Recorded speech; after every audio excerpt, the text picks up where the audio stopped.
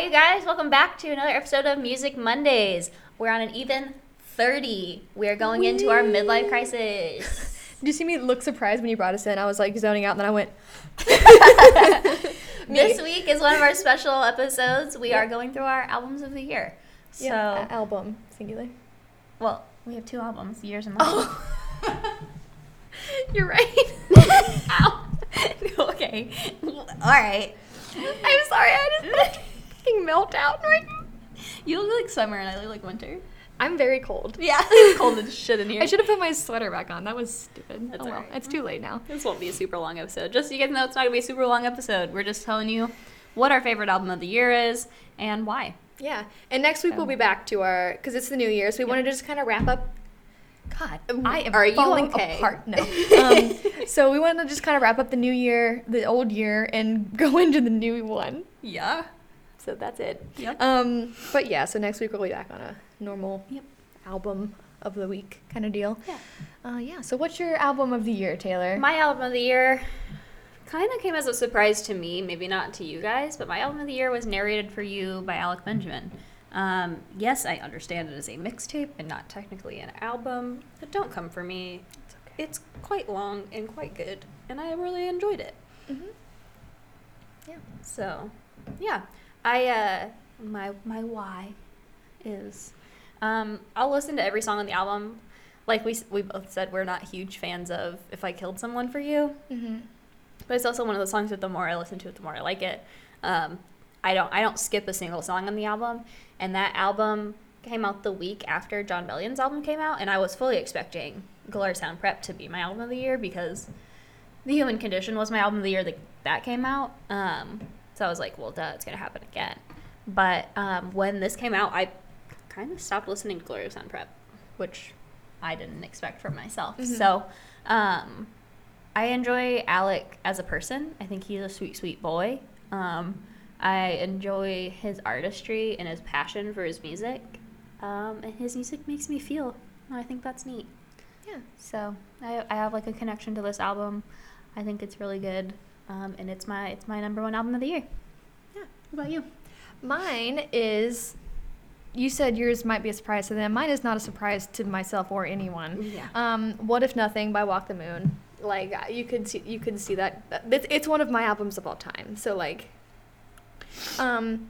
but as some of you may know, Walk the Moon is, I always say one of my favorite bands, but they're like modern day, they are my favorite band.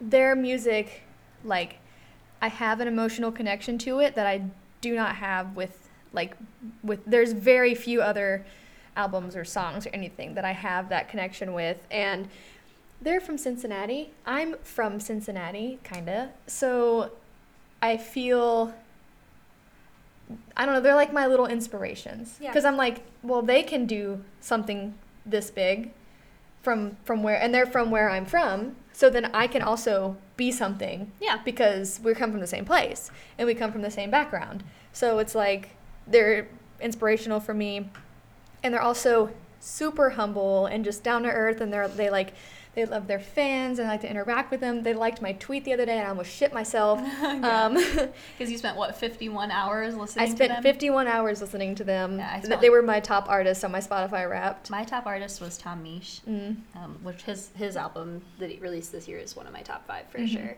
Yeah. I spent 25 hours I think listening to him. Yeah. So, which is a lot considering how much music I listen to. So yeah, they are like you said with Narrated for You. This is an album that I don't skip anything. I know every word to every song, and I saw them live twice. I know I talked about it in the episode that we did on them, but every single song that they'd start playing, I would turn to Megan and I'd grab her. We would tell each other what song was playing as if we didn't know already, and then just like beep beep. So yeah, they're just really good. And then I want to tell the story about, this isn't a song off of their album, but like I Can Lift the Car up by myself at their concerts. So Nick, the lead singer, he does a thing, and like when I saw them last, it was in August. It was like there's a lot of stuff going on in my life personally, and it was a low point.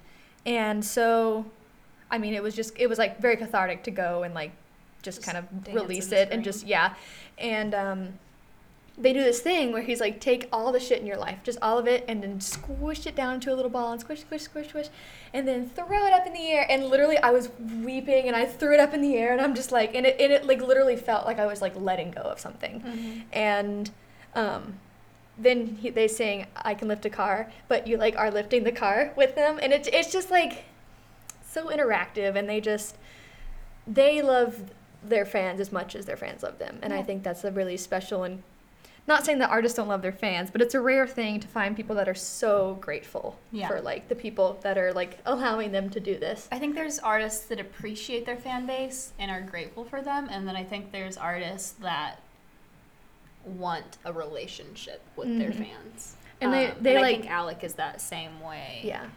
Because like we talked about when we did his album a couple of weeks ago, he'll just go out and play for people in line before a concert. Like, they're going to see him when they get inside. They're going to see him on stage, but he's just going to go out and play. Right. And he'll just go up to strangers and say, hey, can I play a song for you? And just play a song for them. Yeah. Just because. And that's really cute. It is cute, and it's nice, and it makes him a person and not like, if he ever becomes celebrity level. Like, it makes him a person and not a celebrity and not a unreachable artist. Right. So. And that's how I feel about Walk the Moon too, because like I always forget just how big they are. Yeah. You know, because they're pretty big and they're very popular, especially like after Shut Up and Dance came out. They were like, they blew up. And like, but it's like, to me, I still feel like they're these little like down home Cincinnati boys singing Anna Sun in their garage or some shit. And I'm just like, I always forget, they don't let on that they're like blowing up. They're like, oh my God, thank you guys, we love you. And like, I feel like they care about each of their fans personally, individually, and they want to just like let you know that. And it's really good. And they're also like activists for like LGBTQ and the environment and mental health and all that kind of stuff. So like, that's great too. So yeah, cool guys. Yeah. All right, guys, if you'd like to tweet us your album of the year, that would be really cool. We'd love to hear what you guys were obsessed with this year, and like let us know why you liked it too. You can find us on Twitter, Instagram, and Facebook at Music Monday Cast. Put it right here. You can also watch us on YouTube or just listen to us on Anchor, Spotify, Apple Podcasts, Apple Playlist, Google Play Podcasts, anywhere that you can listen to a podcast. We're there. We also have a Friday Faves playlist that you can go ahead and listen to. It's massive at this point, probably over 300 songs since this is our 30th episode. And then next week, we will have for you The Pains of Growing by Alessia Cara. She released her album before we left for Christmas break, but we already had all of our content planned for break. So we're going to talk about it when we get back. So, yeah, that's about it. Cool. Stay safe on this new year, everyone. Yeah. No drinking and driving. Nope. Call an Uber. Lots of Ubers out. I know it's probably going to be expensive, but it's worth it. Carpool. So. Make sure you have a DD. Be responsible. Make sure, like, just be aware that it's not just you. There's other people on the road as well. Yeah. So. Yep. But also enjoy your new year. Yeah. Go out and toast that champagne. You know, my favorite New Year song is the New Year song. What is it called? Auld Lang Syne. I don't know how to pronounce it.